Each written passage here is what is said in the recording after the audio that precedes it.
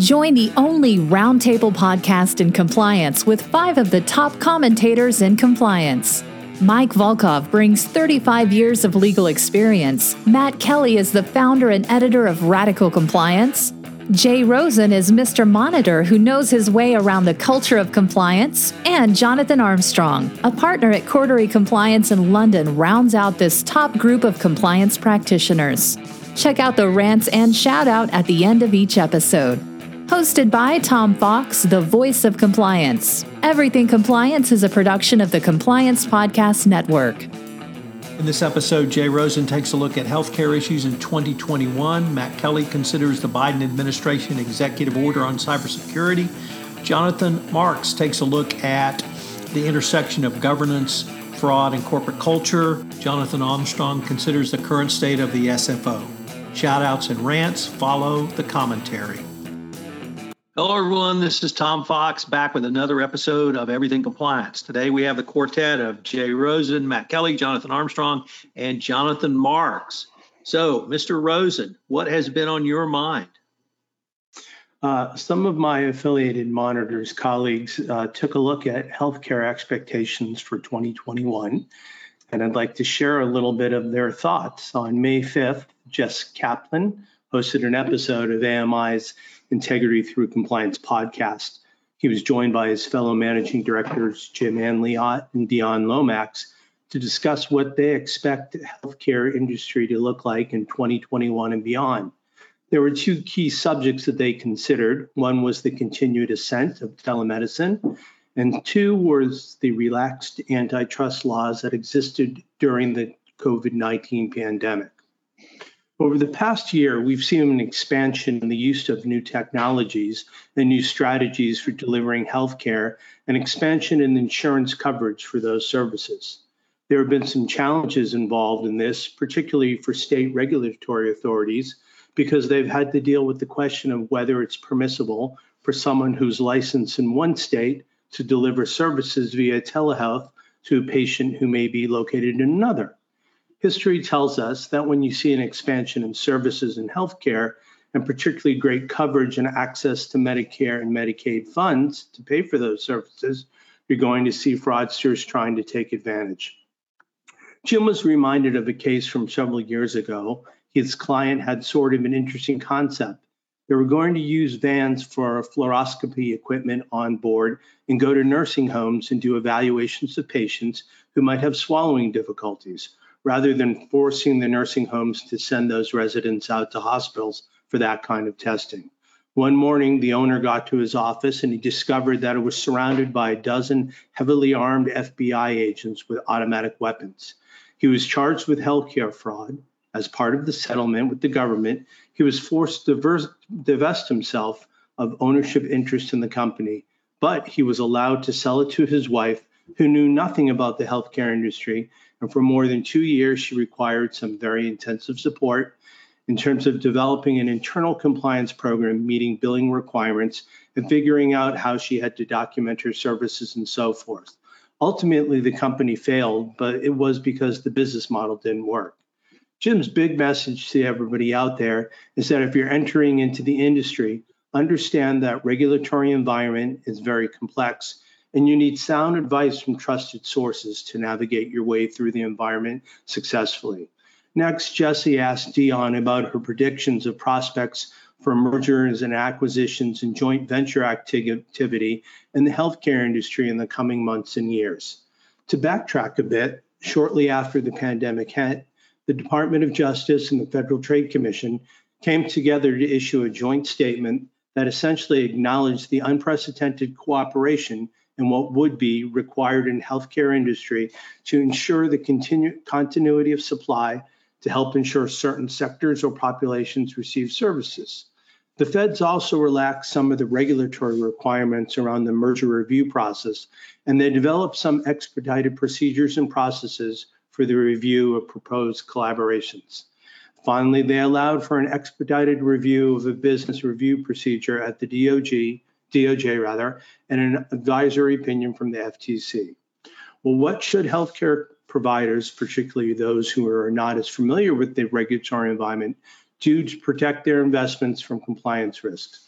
As an antitrust expert, Dion shared her insights into hedging against antitrust enforcement risks, and this would also translate well into protecting against other healthcare compliance risks. First and foremost, make sure that there is a legitimate reason to collaborate. Parties should make sure that all of the activities that are proposed that they're engaging in are designed and tailored to fulfill the precise objectives of the venture as you outline them from the start of the joint venture agreement. The bottom line is that you, at least from an antitrust perspective, want to be certain there's a pro-competitive purpose for the underlying venture, and that's just a starter. The second thing you want to do is you really want to make sure that the meetings or discussions that are occurring regarding the collaboration or venture document the purpose for each and every meeting and instance when you're coming together with a rival.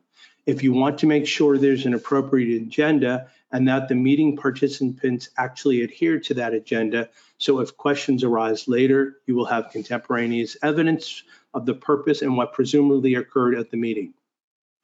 You also want to make sure that executives or employees who participate in these meetings have an understanding of how to extract themselves, so to speak, from a conversation that veers off into some type of red flag area. In Dion's experience, she used to counsel clients to make a noisy exit, literally spill coffee on somebody, pound the table and say, "This is the problem, I'm leaving now." And at the end of the day, you just want to make sure that if there's 10 other people in the room, that they all remember who left the meeting and which company they were affiliated with. Finally, you want to remember that there is a limited purpose to the joint activity. In some situations, joint collaborations or joint arrangements, particularly if it's around COVID, there's a time limit to that. And so parties should remain mindful of this and make sure that they steer clear of using that joint collaboration to do other things or engage in things that are unrelated to the purpose of the objective of the collaboration. Dion closed with 3 quick tips. First, you want to make sure everyone within the organization is committed to adhering to the law, whether that's antitrust, fraud and abuse, what have you, that you're committed to adhering, that everyone from the board of directors to senior management, to sales reps, and even human resources.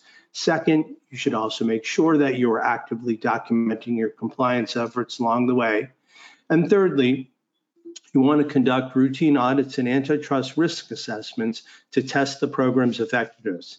You can do this on your own, or you can hire an independent outfit, somebody like Affiliated Monitors, to just make sure that you're kicking the tires to make sure the program is effective.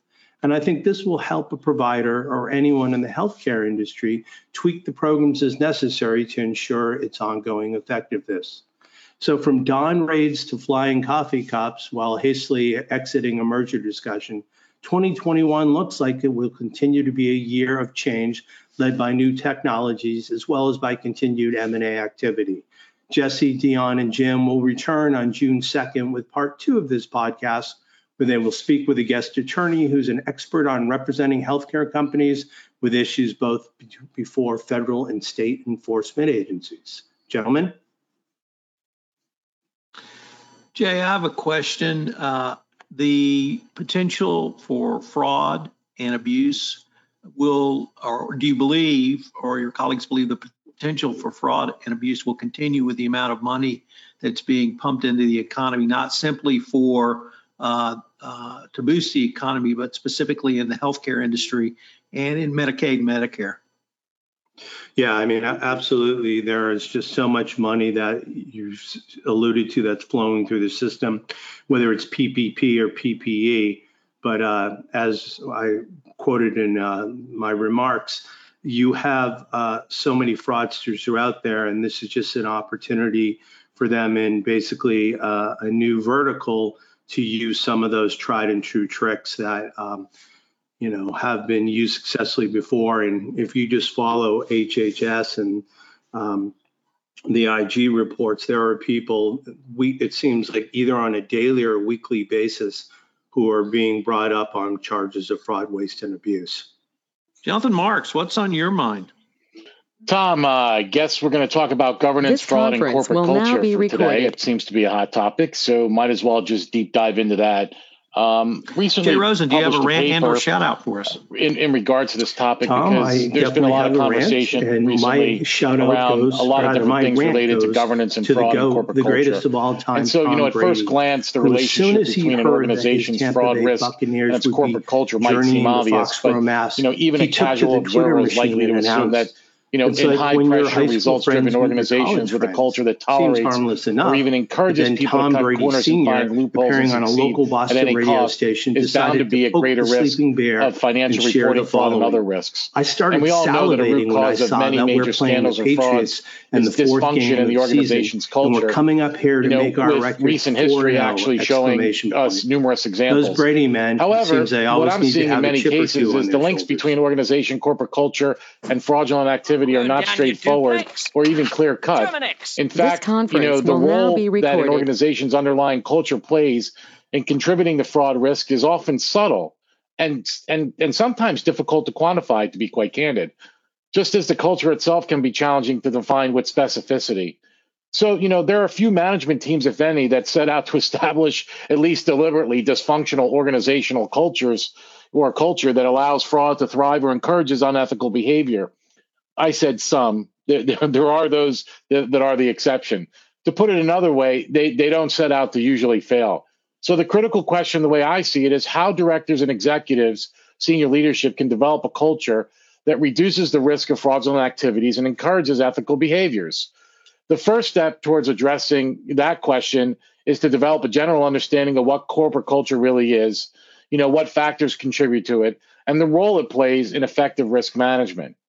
And so, we go back to this definition concept again, definition of internal control, definition of, organizational culture or corporate culture. That varies widely from a simple expression as, the way we do things here to more complex and technical explanations.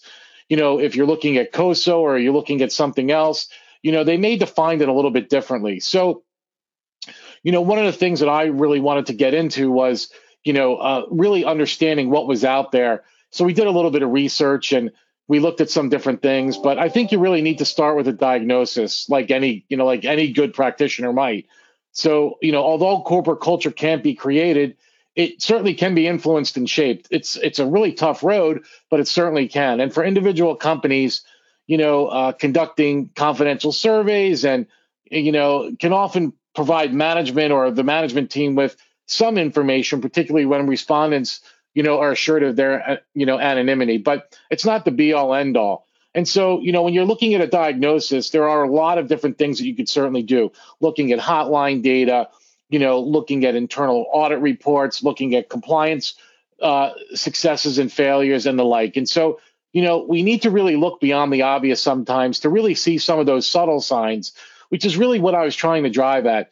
And having conversations with boards and senior leadership, it's not the blinding glimpse of the obvious sometimes. It's really some of those things that are hidden in plain sight. So you may have to take a more sophisticated approach, I found a couple of different things which I thought were pretty interesting. There's a widely used text, which I think I mentioned in my article, called Diagnosing and Changing Organizational Culture, which advocates using a questionnaire known as the Organizational Culture Assessment Instrument, the OCAI. And the questionnaire asks participants to respond to just 6 items. There are no right or wrong answers, of course, but still the authors contend that employees' responses will provide a picture of the fundamental assumptions on which an organization operates and the values that characterize it. And so, they talk about the 4 fundamental culture types that are plotted in the matrix. And I'm not going to really talk about that today because it does become pretty involved, but they talk about a clan culture, hierarchy culture, an adhocracy culture, and a market culture. And they go in to define all these.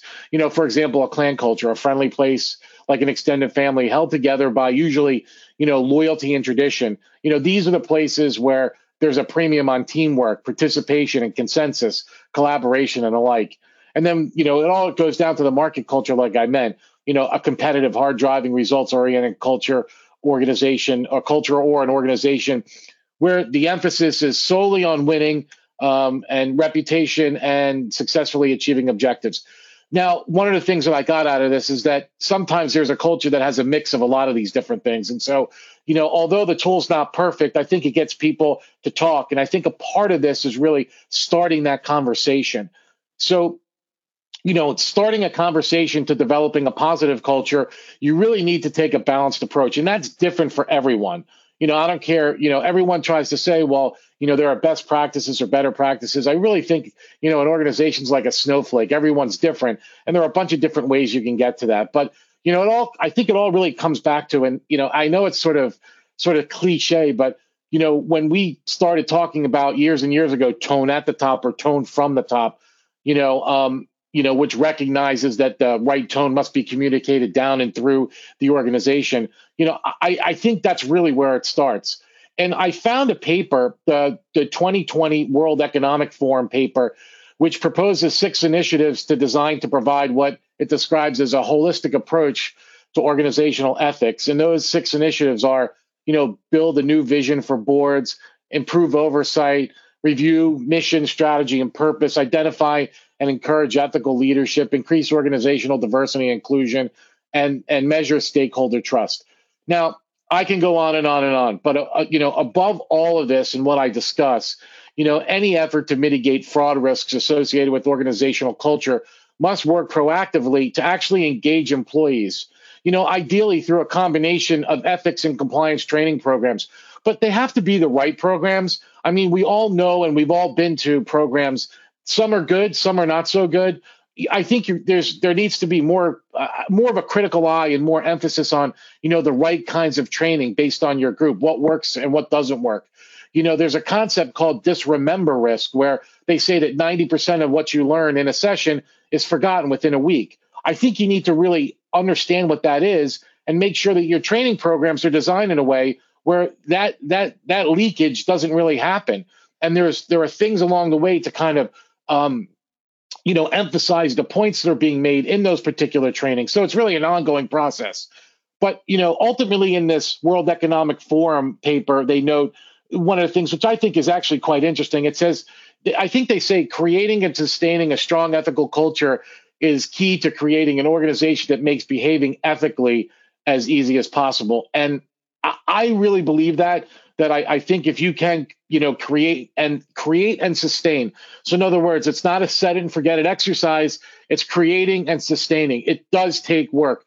I mean, for crying out loud, how many times have we talked about, paper programs and, or risk assessments where we do it once and we just completely and totally forget it. So while everybody looks at governance, risk, and compliance as a waterfall concept, good governance leads to good risk management. Good risk management drives compliance, and good compliance. The bedrock of really all of this is culture. And I think that's really one of the things that we really need to start having a more serious conversation around. And one of those things that, like enterprise-wide risk management is not really a popular topic in the boardroom when it really should be. Tom, if I can just chime in a quick comment with Jonathan, when you were talking about the importance of tone at the top and good leadership, and I know a lot of people, on one hand, I suspect we all agree, and on the other hand, I suspect we kind of roll our eyes because we hear that phrase so often.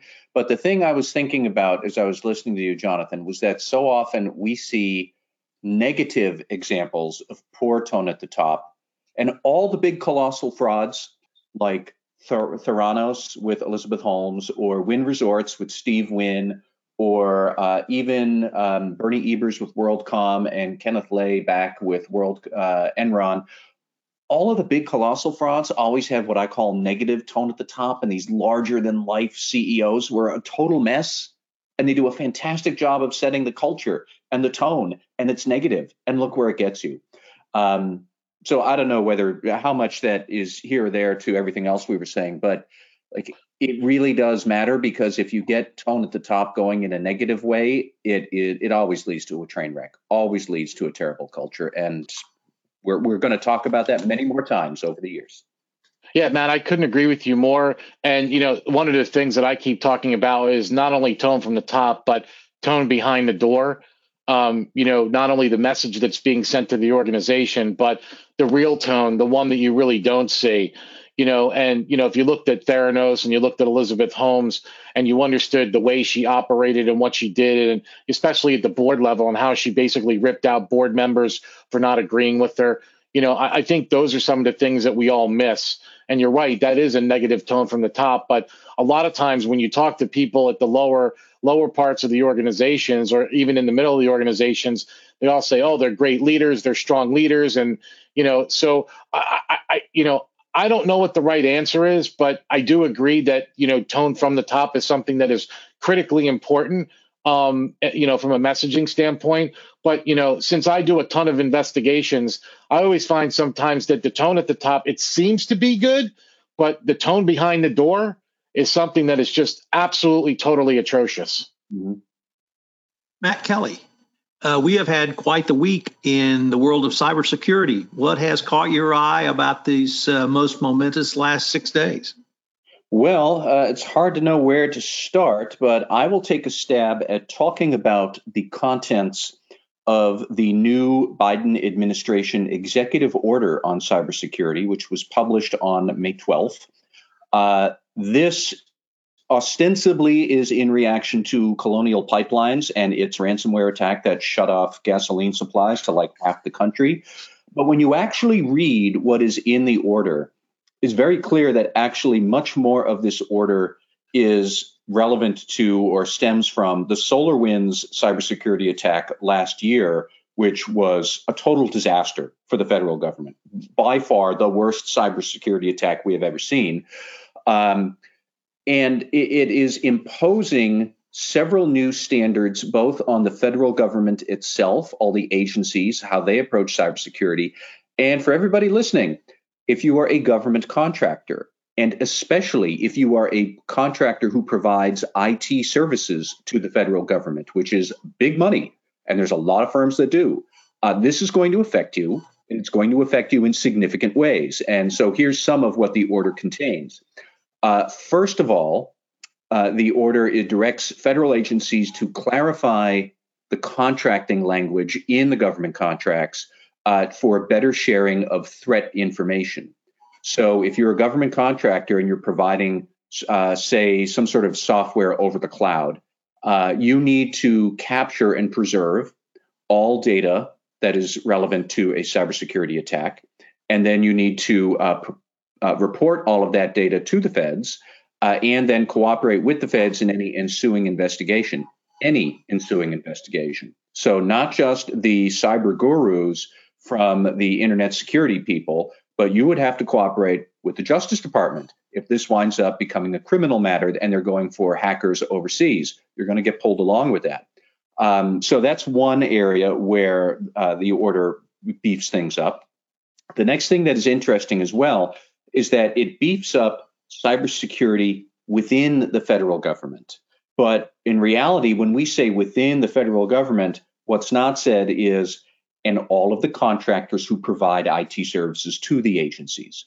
So if you are any of those cloud-based software providers, when I say the federal government, I mean you, because you are providing those services to the federal government worker drones who are sitting there doing whatever it is they're doing with your software. So you have to do a couple of different things.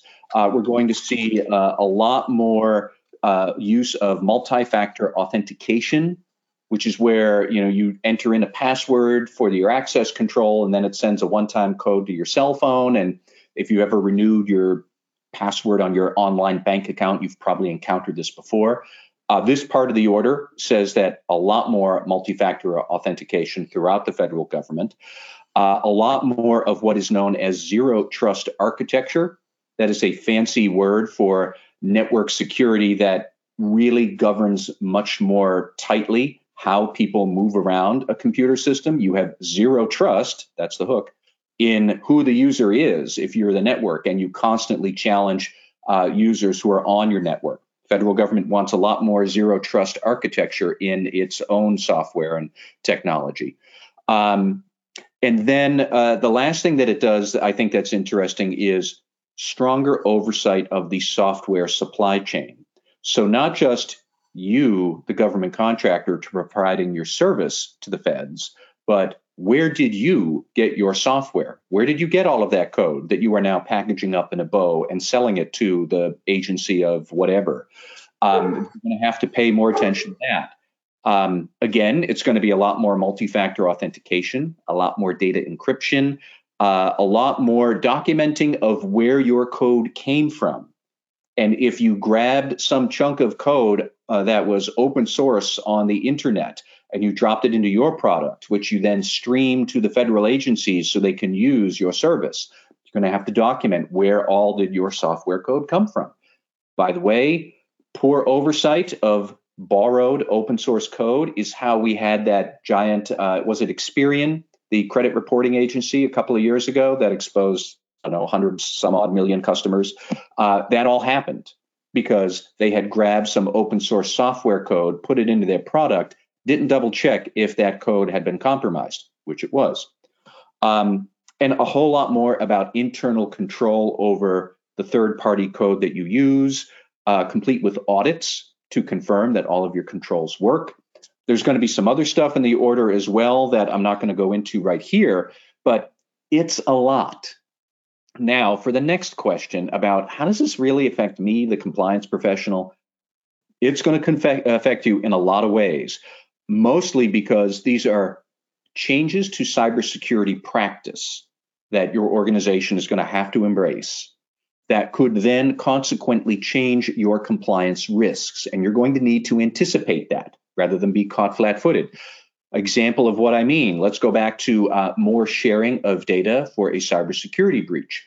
The feds are going to expect you to hand over much more data when you have an incident that affects them. Well, you have to think about data privacy rules. You have to think maybe about whether there are any civil litigation issues that might come up if you are giving information to the Justice Department in a criminal inquiry as they're chasing these guys in Kazakhstan or the Ukraine or wherever they're coming from. Could this wind up having other legal ramifications for you if you get pulled into that? There's going to be substantial changes for a lot of government contractors about their technology. And then you're going to need to think through, what are the implications for my compliance risks if we are operating in these new ways? I should also add, for any internal auditors who might be listening to our podcast, I have stuff for you here too. Because think about it, we're going to be changing user access controls. We're going to be redesigning processes. All of that's going to have to be planned out thoughtfully. All of that's going to have to be tested. It's going to have to be remediated. And for all of the work that we are doing on federal cybersecurity issues, you still have all your other cybersecurity stuff that you've been sweating for years, like HIPAA, like PCI DSS, if you're dealing with credit card information. So you're going to need much more capability to map out, where is our data? Which data do we have to pay attention to for what regulatory compliance obligations? What are the controls we have? How are we going to map out our controls so we don't get over-controlled with duplicative things to satisfy overlapping cybersecurity regimes? It's going to be a big GRC challenge. My only good news in all of this, I think, is that I don't think the boards or the C-suite are going to grumble too much about that we need to do this. Thank you, Colonial Pipeline, for demonstrating just how much poor cybersecurity can tie 100 million people into knots as we're all lined up in gas stations waiting for $5 gas from Roanoke Beach down to New Orleans, I think. Then one last thing, even as we are recording, guys, here's breaking news, is that the hackers who pulled this stunt on Colonial Pipelines, which then paid $5 million to the hackers, paid the ransomware, those hackers, known as DarkSide, they just announced they're shutting down. Now, when I get paid $5 million, I would actually say I'm retiring. I don't know. They can do what they want, but that we got a lot going on there with the cybersecurity, and I think that's all I can cover right now. I've got so many things to say, so I'm trying to be selective. I think firstly on DarkSide, I would say to anyone listening, take that with a pinch of salt. We've seen that before with gangs like Soderniki, who I always pronounce wrongly, and they work, I've maybe said this before, like old-fashioned Tupperware parties. That effectively, gangs like Darkside, we've had episodes with the Reville gang as well.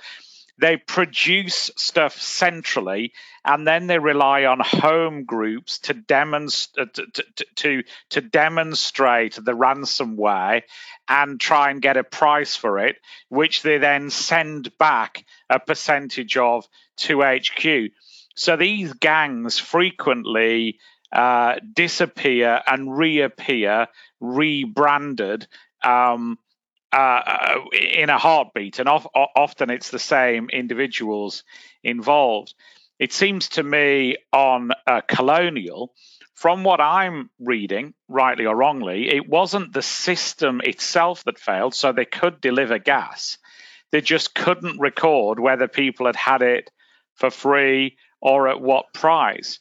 And if that's the case, then I think there are going to be there's going to be some bigger pushback, because, of course, that wasn't effectively a failure of the critical system in some respects. It was a failure of the billing system. And if you're withdrawing fuel from people just because you can't really work out a way of getting your money back, I think that's a different thing. We saw, for example, with the Travelex ransomware attack in the UK, it's a bit like cabin doors to manual. They still ran their operations with big exercise books that recorded transactions. And I think partly they did that to avoid criticism from financial services regulators that they just shut down shop for a few days whilst they sorted it out. And then maybe the last thing I'd say is that you're right that there are GDPR requirements, but often people forget the NIST directive, and that can be more aggressive in areas like this. So that can be an obligation to report within 24 hours, not 72. And there's a list of organizations that would be subject to NIST. So if you're in any of the following: electricity, oil, gas, water supply, banking and financial markets, healthcare, transport, digital service, online marketplaces, cloud, search engines, then you're subject to the NIST directive as well. So you'd have to look at those reporting obligations, whether or not personal data is impacted. And then the bad news is that NIST gets extended soon to bring in extra industries. So if you're involved in public electronic communications networks or services, whatever that might be, wastewater, waste management, pharmaceuticals, medical devices, chemicals, food, digital services, space, postal and courier services, or public administration, you're going to become subject to the NIST rules as well. So I think that cybersecurity was actually going to be my shout-out topic as well. So the good news is we've halved my shout-out, but I agree with you that it's big news. And some of the actors behind this are extremely well-resourced. Why? Because people keep paying them money. And I'm pre-trailing what my rant/shout-out is going to be as well. I would just add one more thing there, Jonathan, specifically about Colonial Pipelines paying the ransom.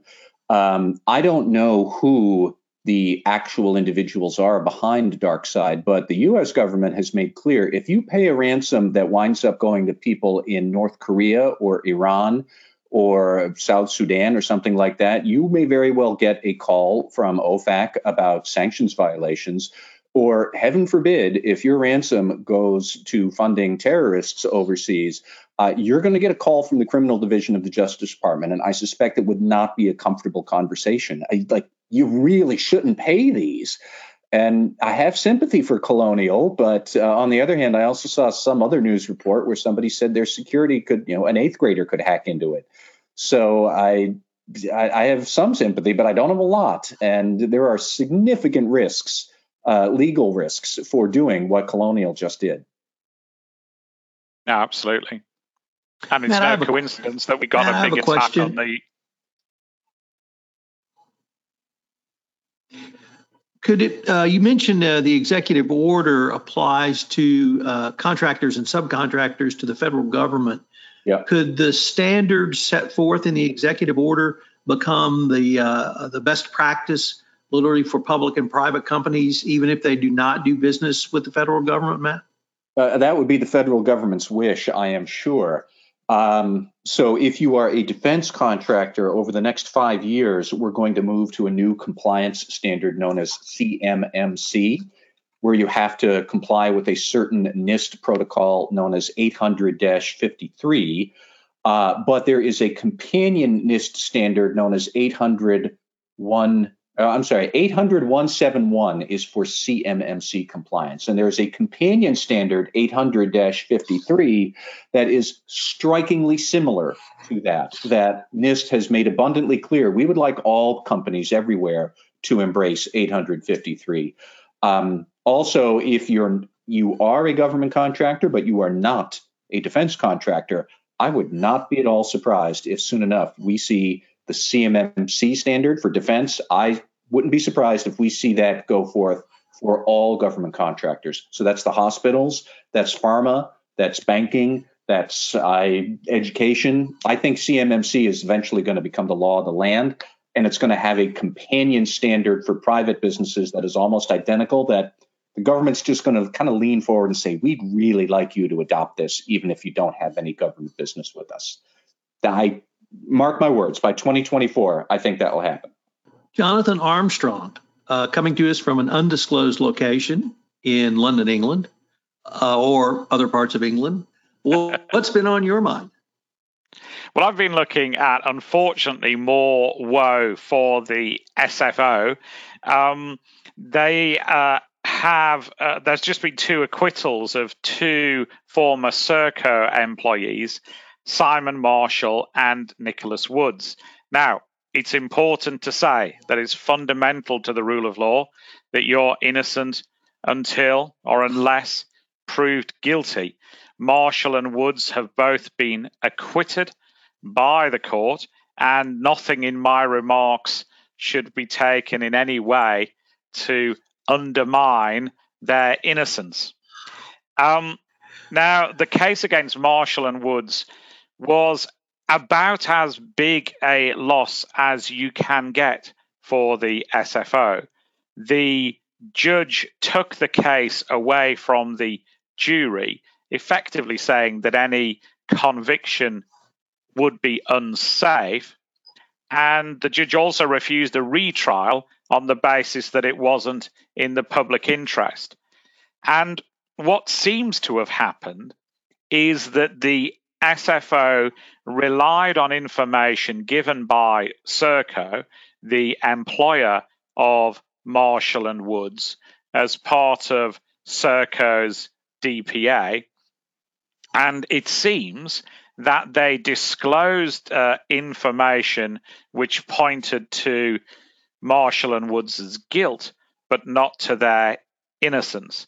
Now, to take a step back, this was a particularly difficult fraud case, not a bribery case. What happened here is that Serco were granted a contract by the UK Ministry of Justice to tag offenders who were being released into public. The MOJ had concerns that Serco had effectively bent the pricing. It was a very odd contract where Serco effectively got an agreed margin for running the contract, and Serco admitted that they'd effectively inflated the margin by doing some cross subsidiary transactions.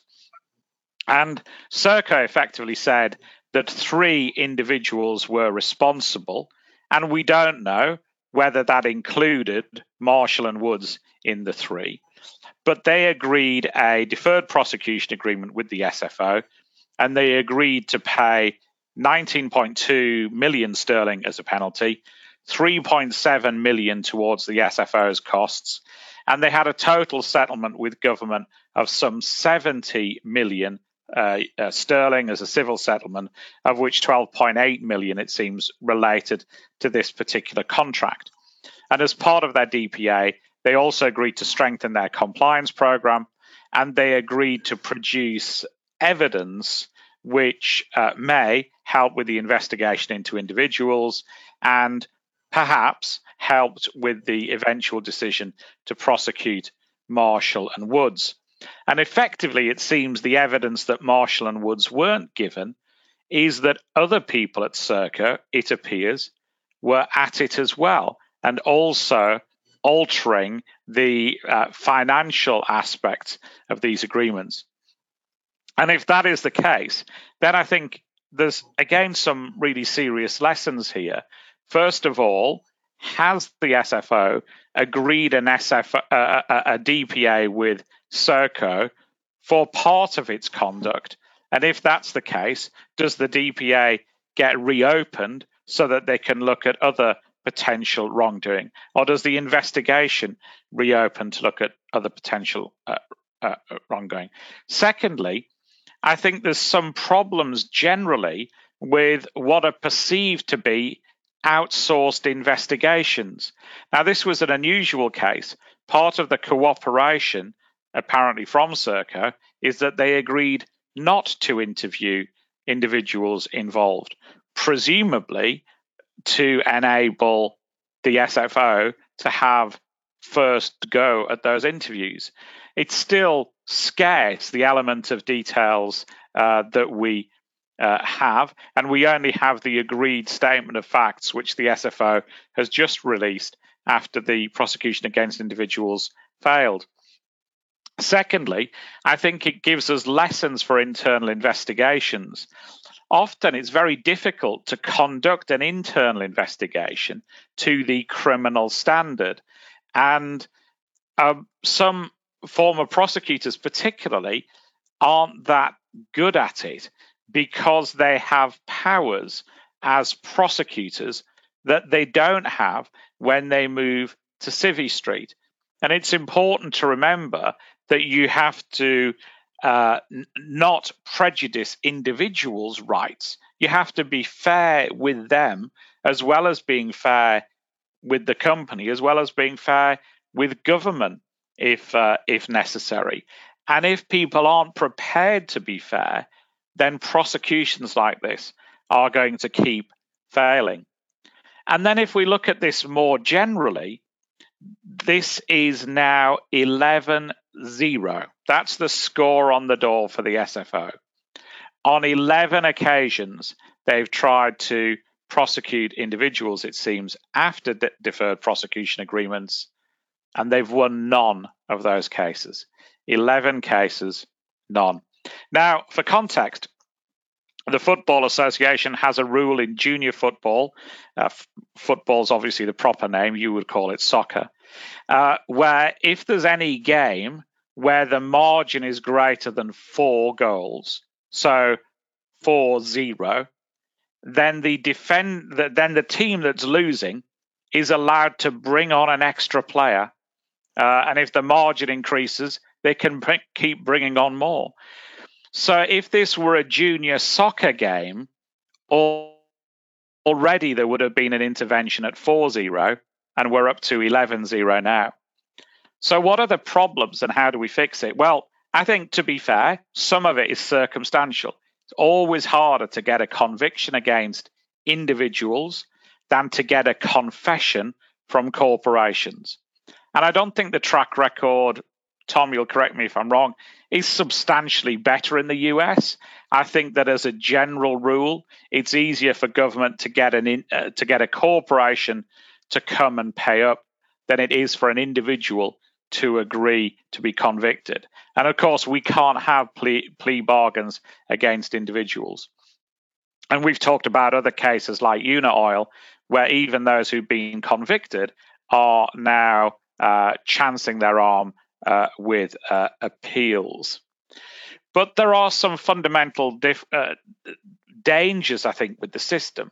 One, of course, is that the SFO has this much trumpeted single agency system. So with conventional prosecutions in England and Wales, the police investigate, the Crown Prosecution Service review that investigation, and they decide whether to bring charges or not. The SFO system was brought in through legislation in 1987, and effectively it said that because cases like this were too complex, then we could have a single agency that investigated and prosecuted. And I think possibly we've got to review that system. If there were 4 eyes on this prosecution, would they have spotted the errors in failure to disclose information earlier? Secondly, I think we've had some overreach by the SFO. I'm not suggesting that that's the case here, but cases like KBR suggest that they were perhaps interested in, looking for big, impactful investigations rather than perhaps focus on doing what they meant to be doing properly. And it's a shame that what would seem to be a very simple mistake in the disclosure of evidence has, it seems, caused the trial to stop here. For balance, I should say that sometimes the CPS get it wrong as well. We've had sexual offence cases, for example, where they've failed to disclose information. And then I think climactically, it doesn't come at a good time for the SFO. Particularly, we've talked about it before, about Tom Martin, for example, and the allegations that he's made about interference in some of these cases, and the allegations that he's made about the climate within the SFO. And I guess the last thing to say is it is all very unfortunate. The SFO did secure a DPO. They did get substantial payments from Serco, but that's been overshadowed, I think, by the failure of the prosecutions against these 2 individuals. Gentlemen, we're now on to fan favorites of shout outs and rants. We will go with the same order: Jay Rosen, Jonathan Marks, Matt Kelly, Jonathan Armstrong, and then I'll sit in with mine.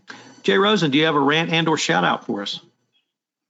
Tom, I definitely have a rant, and my shout out goes, or rather my rant goes to the GOAT, the greatest of all time, Tom Brady, who as soon as he heard that his Tampa Bay Buccaneers would be journeying to Foxborough, Mass., he took to the Twitter machine and announced, it's like when your high school friends meet your college friends. Seems harmless enough, but then Tom Brady Sr., appearing on a local Boston radio station, decided to poke the sleeping bear and share the following. I started salivating when I saw that we're playing the Patriots in the 4th game of the season, and we're coming up here to make our record 4-0! Those Brady men, it seems they always need to have a chip or 2 on their shoulders. So, Jonathan Marks, do you have a shout out or rant for us today? I got a rant. I don't know if it's a good one, but I certainly have one. My rant is this guy, Bob Baffert. I don't know anything about horse racing, but I'd love to interview this guy and get him in the box. What a liar. Liar, liar, pants on fire. He doesn't know who drugged his horse. You've got to be kidding me. They spend millions of dollars on these things. Nobody lets them out of their sight. There's cameras everywhere, but this guy doesn't know who drugged his horse. For all of you that lost, on wagering, what was the horse's name? Medina Spirit, who failed the drug test in the second place, Mandaloon or whatever his name was. I don't even follow horse racing, but I was watching this guy talk about the horse being drugged. And based on all of my interviews, I'm like, this guy's an absolute liar. Liar, liar, pants on fire. So I don't know if you could file a lawsuit against this clown, but I think if the people that came in second place that deserve their first place winnings, I know you can't do that. They tell you that, they disclose that. But this guy, the horse shouldn't be banned from running in the the Preakness this weekend or something. This guy should be banned from horse racing for life. Liar, liar, pants on fire. Bob, if you're ever around, I'd love to meet you. I'd love to interview you. And I guarantee I get you to not convince me that you didn't drug your horse. That's my rant. Gentlemen, the bar has been set now. So, Matt Kelly, what do you have for us? Well, geez, I'm just going to go easy this month. I have a shout out as I sit here nursing my sore shoulder from my second vaccine shot. I was just going to give a shout out to Moderna Pharmaceuticals because they are the ones who gave me this vaccine, and to all the people who spent many years at Moderna long before COVID and this vaccine came along, losing boatloads of money, betting on this mRNA technology that they had pioneered. And finally now it paid off for them and the rest of the world. And then to top it all off, Moderna is based right here in my hometown of Cambridge. So I got to use my hometown vaccine maker to get me vaccinated, and shout out to them. Jonathan Armstrong. Yeah, I mean, I sort of endorse Matt's shout out. I was talking to somebody this morning who's a general counsel at a health firm, and she used to be a nurse before she qualified as a lawyer, and she'd gone back to the NHS and was vaccinating people. So shout out not only to the drugs company, but to all those people who've gone and stepped up to the plate when needed. My shout out was actually to the BBC. I know I criticised them a couple of weeks ago for their failure to look at Boris's affairs, but I give them credit for trying to expose another corrupt regime this week by promoting a podcast which I'd recommend. It's called The Lazarus Heist, and it again picks up on something that Matt's just talked about. There is a connection, of course, between ransomware and cyber attacks and nation states who are trying to do us harm. And there's also a link that Matt alluded to with organized crime and all sorts of bad things happening. And of course, some have speculated how a bankrupt nation like North Korea can pay for all of the insurrection and torment that it's caused, how it can pay for interballistic missiles, and how it can, seemingly create from a blank sheet of paper missile technology that threatens the US and other civilized nations. And it seems from the BBC investigation that in part the answer is ransomware and the cyber attacks. And the podcast series is ongoing. As I say, I'd recommend it. It starts with the hack on Sony in 2014, which is something of a revenge attack, because you'll remember that Sony had made a film which poked fun at the leader of North Korea. And it talks about how these, let's call them skills, have been developed by gangs with North Korean connections. They attempted to steal $1 billion in one heist against a Bangladeshi bank, which was stopped purely, it seems, because the US Federal Reserve had a piece of sanctions checking software that brought up a red flag, not because of the transactions, but because the name of one of the payees seemed to match a sanctions list in the software. And so that heist seems to have been stopped, but they seem to have stolen at least $150 million from other banks. There's also some connection between attacks on the health service. So WannaCry, for example, has shut down hospitals in the UK and elsewhere, and there is an ongoing investigation into attacks on AstraZeneca, which may have slowed down the COVID vaccination program. But my sort of rant builds on what Matt's already said. Often we see ransomware as almost like a victimless crime. People pay ransoms because it's administratively convenient to do so, or because they think it's a cost of doing business and it's cheaper than the regulatory effects, or because their insurers have paid and they didn't negotiate a clause with their insurers to say, thou shalt not pay ransoms without asking us first. And these aren't victimless crimes. When we pay ransomware to gangs, we fund terrorism.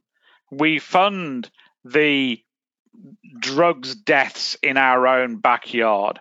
We fund weapons being used by ne'er-do-wells in drug-related incidents, in heists, in kidnaps of live individuals.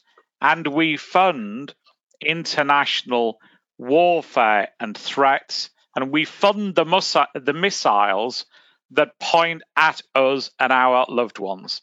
So it started off as maybe a praise to the BBC for having the guts to talk about this, because post-Sony, many mainstream broadcasters have pulled any criticism of the North Korean government. Kudos to the BBC for stepping up to the plate. But a plea to all of those involved in compliance positions in corporations that are listening to us, watch where you're paying the money to before you pay it or sanction those payments. Here endeth the lesson. Amen. I'm going to shout out, at the risk of the ire of Jonathan Marks and Matt Kelly, to the New York Yankee baseball fans.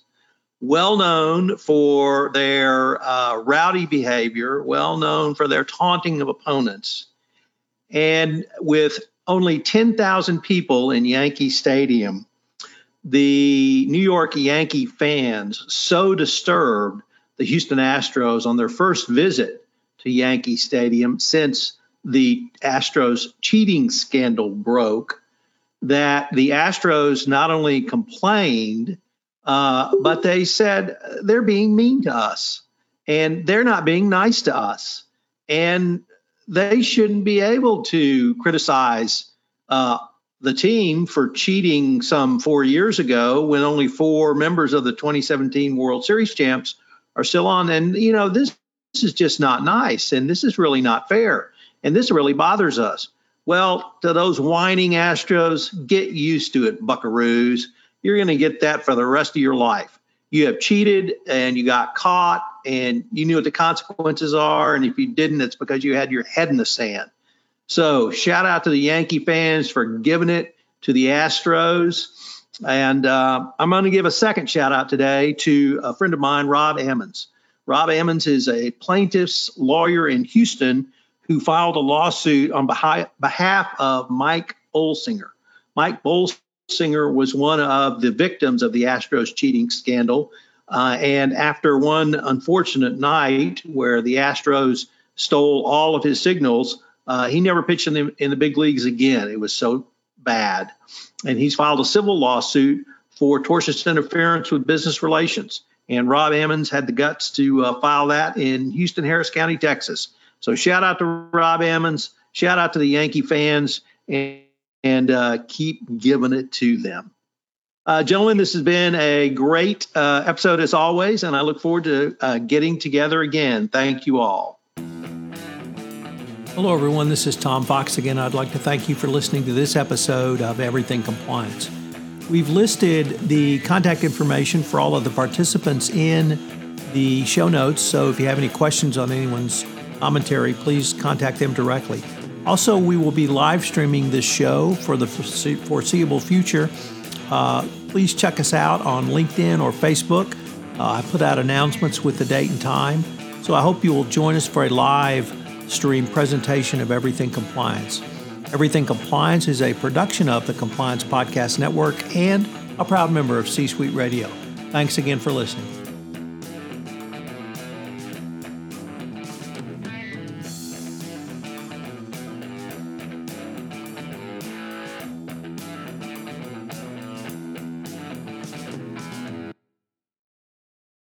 This podcast is a part of the C-Suite Radio Network.